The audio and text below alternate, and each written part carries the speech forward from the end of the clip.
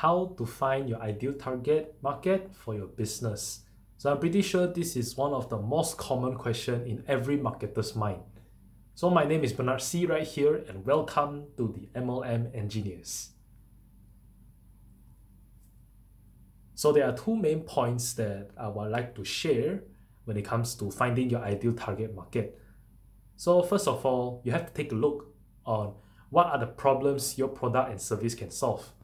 So when it comes to this kind of thing, you have to think, what category does your product or service solve? Is it health matters? Is it about wealth issues, or even relationship matters as well? So these are the three main categories that most of the products and services tend to offer.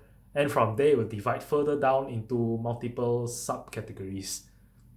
So from there, you try to list down as many as you can on this specific product and service you're trying to offer, and find out how can you convince them to the benefits and solution that you are about to provide.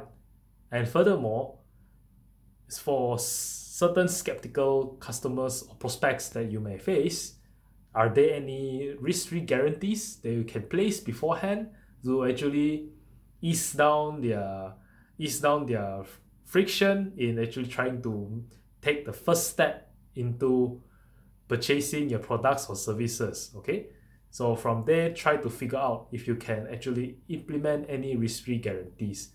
Otherwise, try to incorporate some other value that can massively help them to solve their problems in return, in case you can't think of many risk-free guarantees that you can provide. Yeah, so the second point that I would like to share, which is one of the most important thing that no marketers should miss, is that you have to know your dream audience profile. So what I mean by the dream audience profile, so there are currently 4 categories that you will need to know. So the first one will be the age, the second one will be the gender, the third one will be the interest, and finally the demographics. So from these 4 points, you have to figure out how does your dream audience look like. So after you figure out those details, try to craft a message and imagine that you are talking to your dream audience about your product and service able to help them to solve their problems. So from there, craft the message. What are the potential questions that they may ask regarding your products and services? And in case you have lack of information on the audience profile that you probably have, or maybe you could not figure out what are the questions that they provide, just ask around, ask for their wants and needs.